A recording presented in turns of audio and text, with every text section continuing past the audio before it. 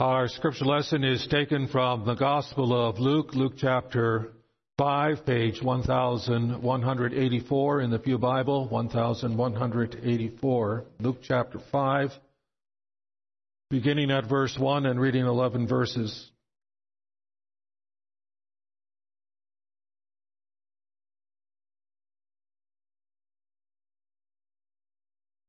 Luke chapter 5, verse 1.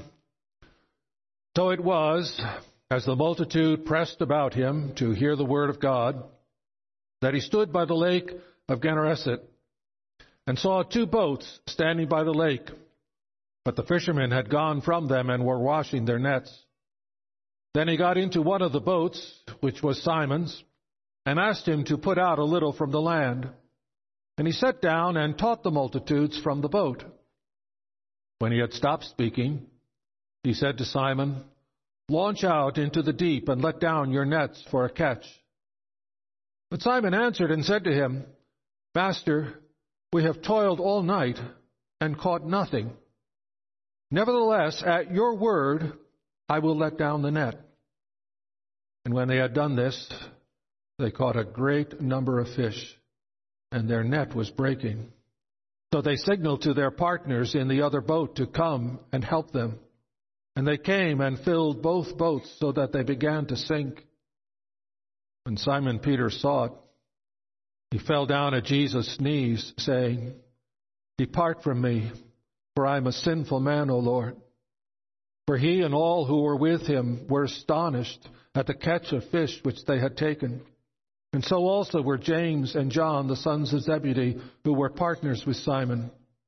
And Jesus said to Simon, "Do not be afraid. From now on you will catch men." So when they had brought their boats to land, they forsook all and followed him. Thus far the reading of God's word. May he add his blessing to it. Beloved of the Lord, today is the day of new beginnings. It's the first day of a new week. It's the first Sunday of a new year. And it's the day when we install and ordain new officers for the church.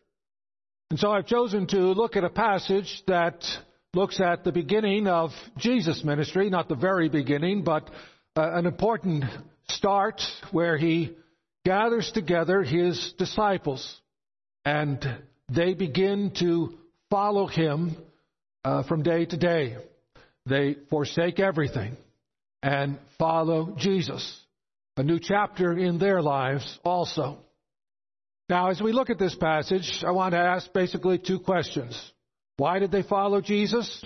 And what is involved in following Jesus? And I'll see that the reasons why they follow Jesus are some of the very reasons why we ought to follow Jesus. And the things that were involved for them in following Jesus are the things that are also involved for us. Why did they follow Jesus? Well, three things, first of all. They followed him because they recognized him as master. They followed him because they recognized him as divine Lord. And they followed him because they recognized him as a merciful Savior. Now, how do we get all that from this passage? Well, first of all, they recognized him as master.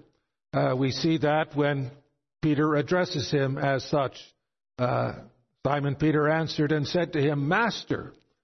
Why would they call him master? Well, this isn't their first meeting with Jesus. Luke, a few weeks ago, we looked at Luke chapter 4, and I pointed out to you at that time that although the first incident that Luke tells us about the ministry of Jesus is his preaching in Nazareth, Luke mentions that Jesus had first gone to Galilee. And even the people in Nazareth are aware that Jesus has a prior Galilean ministry because they want Jesus to perform some of the miracles that they've already heard about him performing in other places.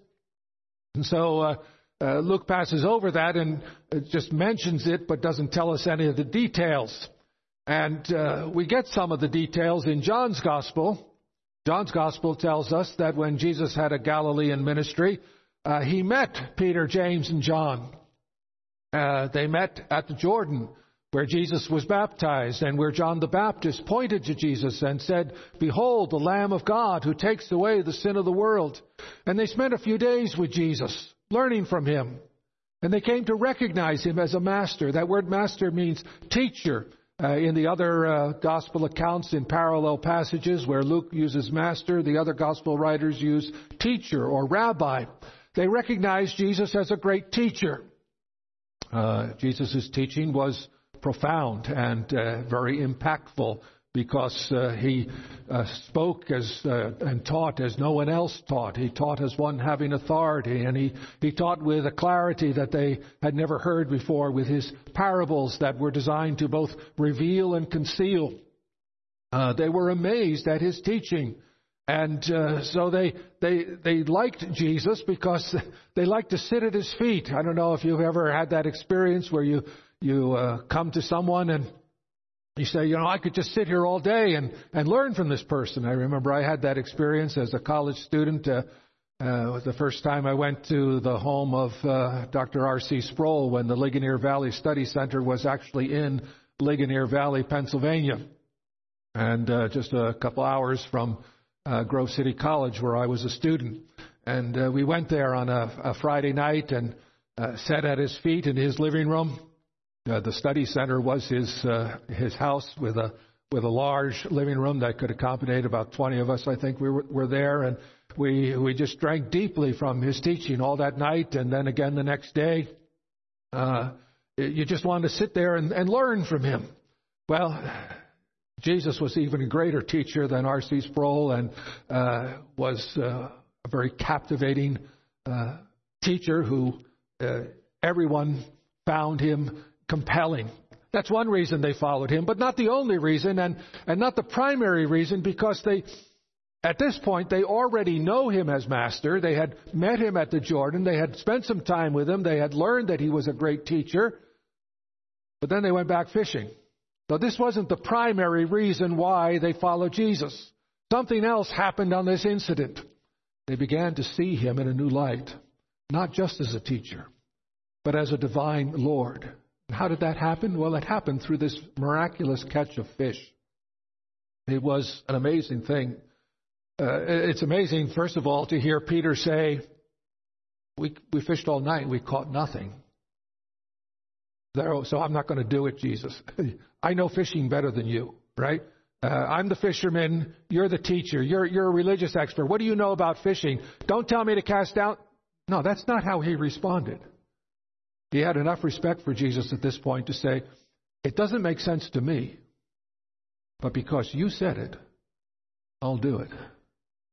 And how we would all benefit if we would learn to take that attitude toward anything that we read in the Bible that becomes clear to us as the will of God for our lives, even though we don't understand it, because Jesus says it, we should do it. Well, he does it.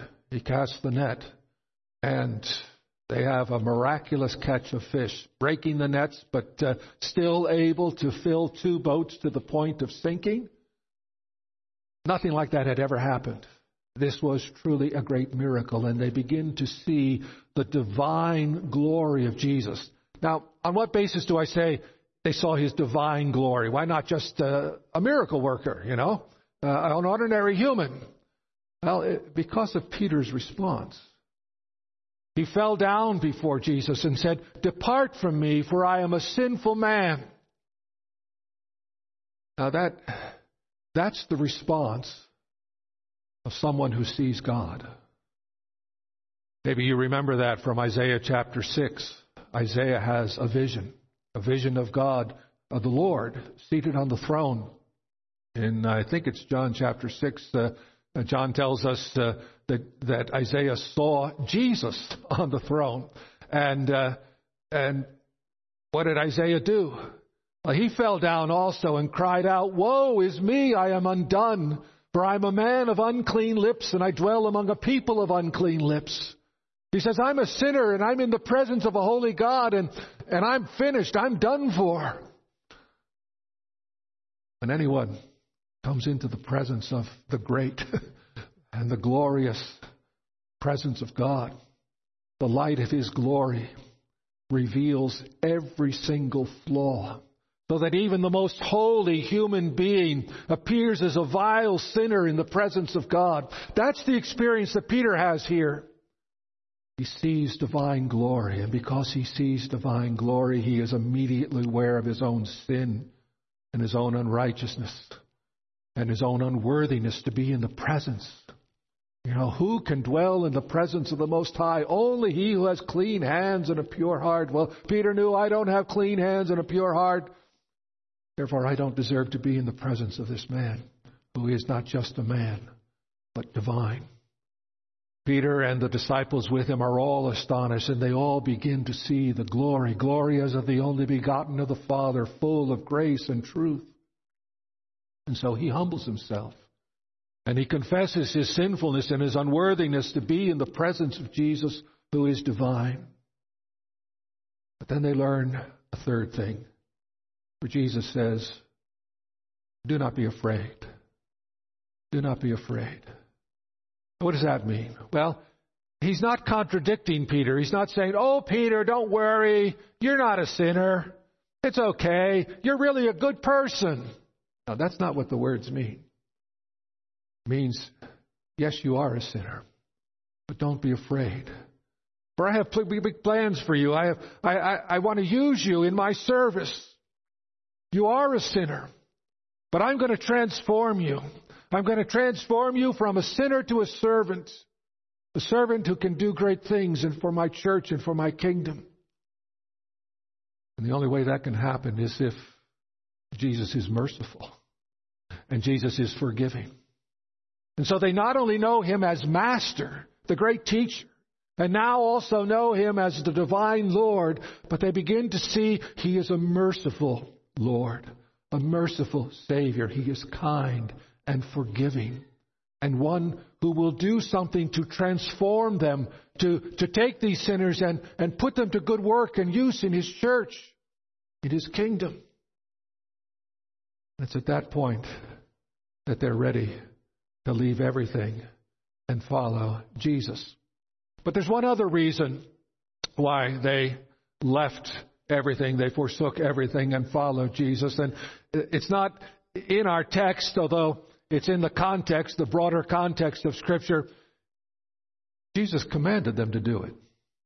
You know, the commandment to come, follow me, is found repeatedly in the New Testament. Jesus speaking to his disciples and speaking to us. If anyone would come after me, if anyone would be my disciple, he must take up his cross and follow me. Following Jesus is his will. And they perceived that indeed Jesus was calling them now to follow him. They didn't just say, oh, you know, it'd be a nice idea to follow him. No, they understood that this is what was involved. Because he was Master, because he was their teacher, because he was their divine Lord, and because he was a forgiving Savior, they were compelled to obey him and follow him. As indeed we are compelled also when we recognize our sin and recognize that he is the only hope for our sins. We too must hear the call. Take up your cross. Deny yourself. Follow me. Now, what's involved in following Jesus?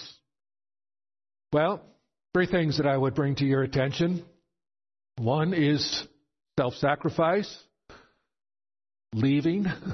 Another way of saying self-sacrifice, that's one thing. Leaving, learning, and service. Leaving, learning, and service. They left everything. They forsook everything and followed Jesus. Now, don't get the idea that they acted irresponsibly here. They left their families, to be sure. These men, they were married, and they probably had children. And up and leaving is going to upset the family and deny them income. Did those men just leave their children to starve? No. There was this miraculous catch of fish, and James and John, his father Zebedee, was there, and he didn't forsake everything and follow Jesus. He stayed behind. He supervised the sale of the fish, which would bring in a huge sum of money that would take care of these families for quite some time. And Jesus made Capernaum, I didn't mention that before, but he's in Capernaum here. Jesus would make Capernaum his home base so that he would come back here often for these men to visit their families. And so they did not act irresponsibly. But don't get the idea that it was easy. It certainly wasn't easy. This was very upsetting to their families. And you can well imagine their wives were a little concerned here. What's going to happen now? You know, yeah, we have this fish now, but what about the future? About 20 years ago, my wife got a phone call from a very tearful, sobbing daughter who was very upset. Her husband had said to her, I'm going to quit my job. We're going to sell the house. I'm going to go to seminary. And, you know, her life just kind of fell apart. Not that she was opposed to her husband being a minister, but the process of getting there meant everything was going to be upset. And when something like that happens, yeah, God turns your life upside down. My wife had some good advice for her. She said, there's only one thing you can do. Start packing. And they did, and they took it one day at a time, and 20 years later, there are no regrets because they allowed God to upset their lives. Well, when you become a disciple of the Lord Jesus Christ, it doesn't necessarily mean you have to quit your job and sell your house and move to Papua New Guinea or to Dyer, Indiana. But it does mean that you have to learn self-sacrifice. If you're a disciple of Jesus Christ, he sometimes puts you places where it's going to upset things and ruin the quiet of your life. You know, a lot of us are hoping that 2021 will not be like 2020. 2020 was a very unusual year, and we're all hoping that life gets back to normal. Well, I listened to Reverend Wallacord, one of the newer United Reformed ministers. I listened to his New Year's Eve or New Year's Day sermon, I can't remember which, in which he said, you know, normal for the Christian is not coming home from work, having a relaxing dinner with your wife, and sending the kids off to bed, and then putting your feet up on the recliner and watching TV until bedtime, and then having a nice night's sleep, and then having a nice breakfast, and then going off to an easy day's work again. That's not the Christian life. The Christian life is spiritual warfare, wrestling with spiritual forces of wickedness in heavenly realms. It means cross-bearing and self-denial. It means having to give up your evenings to go to elders meeting and deacons meeting and council meeting and home visiting and all kinds of research into diaconal causes and bookkeeping and looking after things in the church.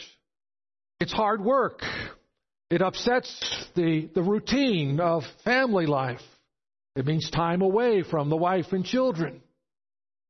But that's what following Jesus is all about. They left everything and followed Jesus. They sacrificed their home life for Jesus. Not in an irresponsible way, not entirely. And then over time, it all worked out in a very beautiful and wonderful way.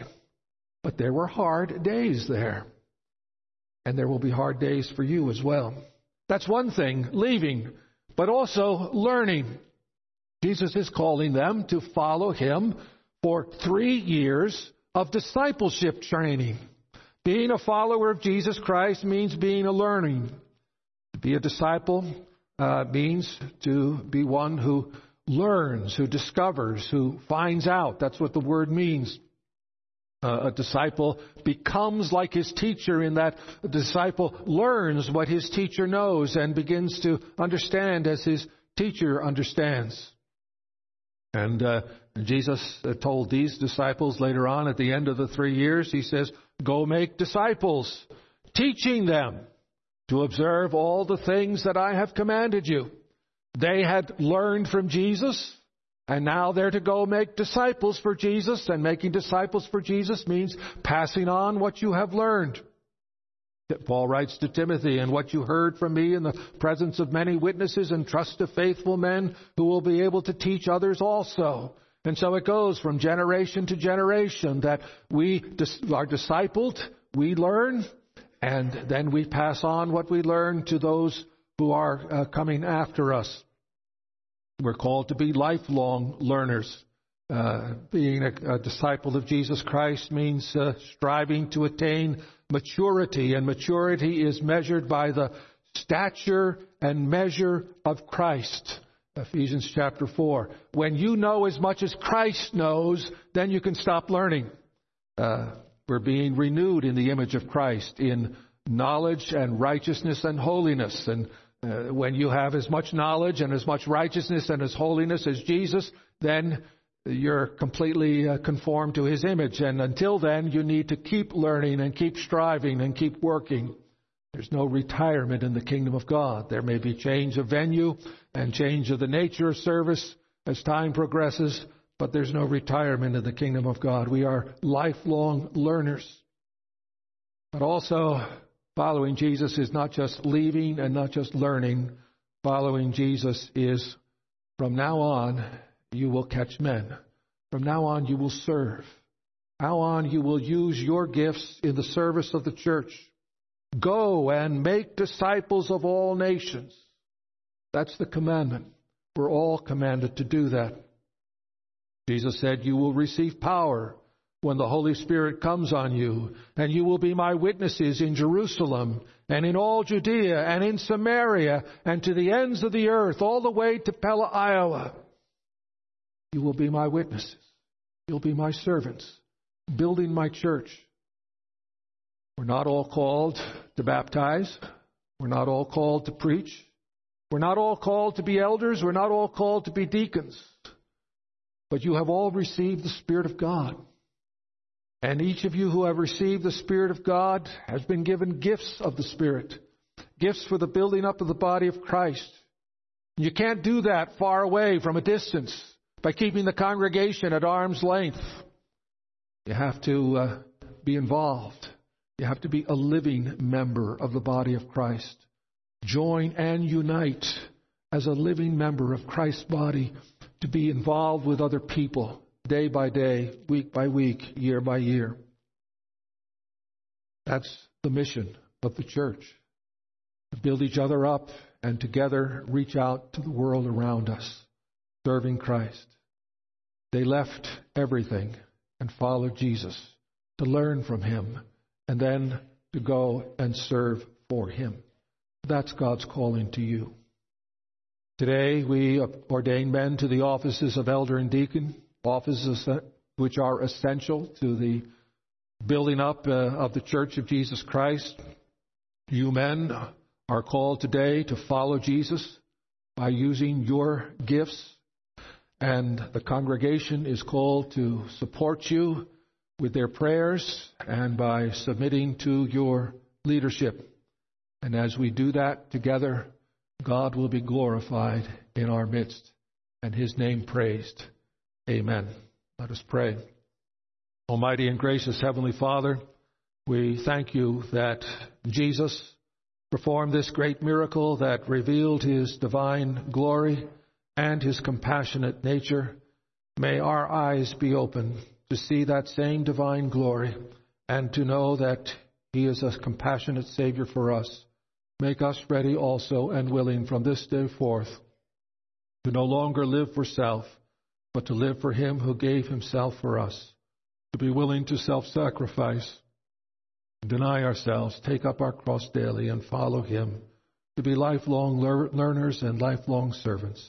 We ask in Jesus' name, amen.